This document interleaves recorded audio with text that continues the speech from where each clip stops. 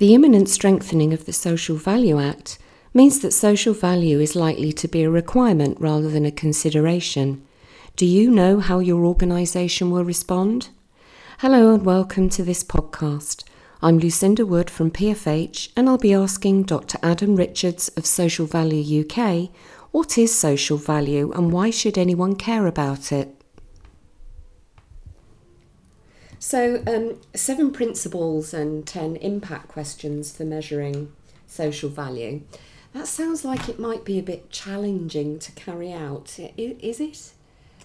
I'd like to just say no and stop there, but I won't, I promise. It's as challenging as it needs to be. Again, I always go back to, maybe I sound a bit like a broken record, but, why are we doing this in the first place? What's our audience and purpose? So again, that idea, if you want to affect government policy, yes, it's going to be quite complex, quite challenging, time-consuming and expensive to do so. But I don't think many of us are doing it for those purposes. So immediately, it should be less intensive than for those circumstances. So again, I just go back to those principles and those questions and say, look, it's 10 questions. And, genuine advice, practical advice is start small. Don't try and do everything immediately. You'll be running many activities, different projects within an organisation. Don't try and do all of them immediately. And even within one activity, let's say it's, providing furniture packages, something I'm familiar with, providing furniture packages to a group of tenants. Maybe in the first year, you just speak to one group of those people. There'll be different stakeholders, different groups of tenants. You might say in year 1, let's just speak to one group. But next year, we'll roll it out. We'll do this incrementally. And maybe within those 10 questions, what you might say is, well, do you know what? Again, in year 1, we'll just focus on questions 1 through 4. Next year, we'll go into the other questions 5 through 9.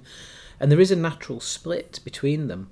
And the first few questions 1, 2, 3 and 4, are qualitative in nature. So that would set you up with a really solid base to then next year say, well, okay, look, we're going to move into quantifying some of these bits, talking about the value and the impact, how much is down to us. So start small, get confident with it, and then roll it out bit by bit. I've worked with organisations who've been doing this for a long time, and none of them are at a point where they would say we're doing everything we want. But what they are doing is just, again, incrementally doing more and more each year. And what that does is every year reduces the risk. And I think that's how we should see it more and more. Yes, it's about impact, but it's also about risk. The more we know, the less the risk is reduced that we're not creating positive impacts for people, or that we're not creating as much as we could. And perhaps we're reducing the risk that we're making some people's lives worse. Because at the moment, it might be that we just don't know. So yeah, it might sound like, there's a big question, isn't there? We've asked this one before, but why do this? Well, there is a real risk that by not understanding what we're doing, we could be hiding unintended negative changes being experienced by people. So it can be challenging, but it really doesn't have to be. Again, just making it fit for purpose, starting small, rolling it out, and aiming though, and maybe starting from a position of saying, this is not just about measuring. This is genuinely about, an organisation learning. It's a cultural thing. Cultural things don't happen overnight. There isn't a magic wand that says we're now embedding social value. And some of the best organisations out there are doing it slowly and are doing it over time and not beating themselves up. Don't aim for perfection.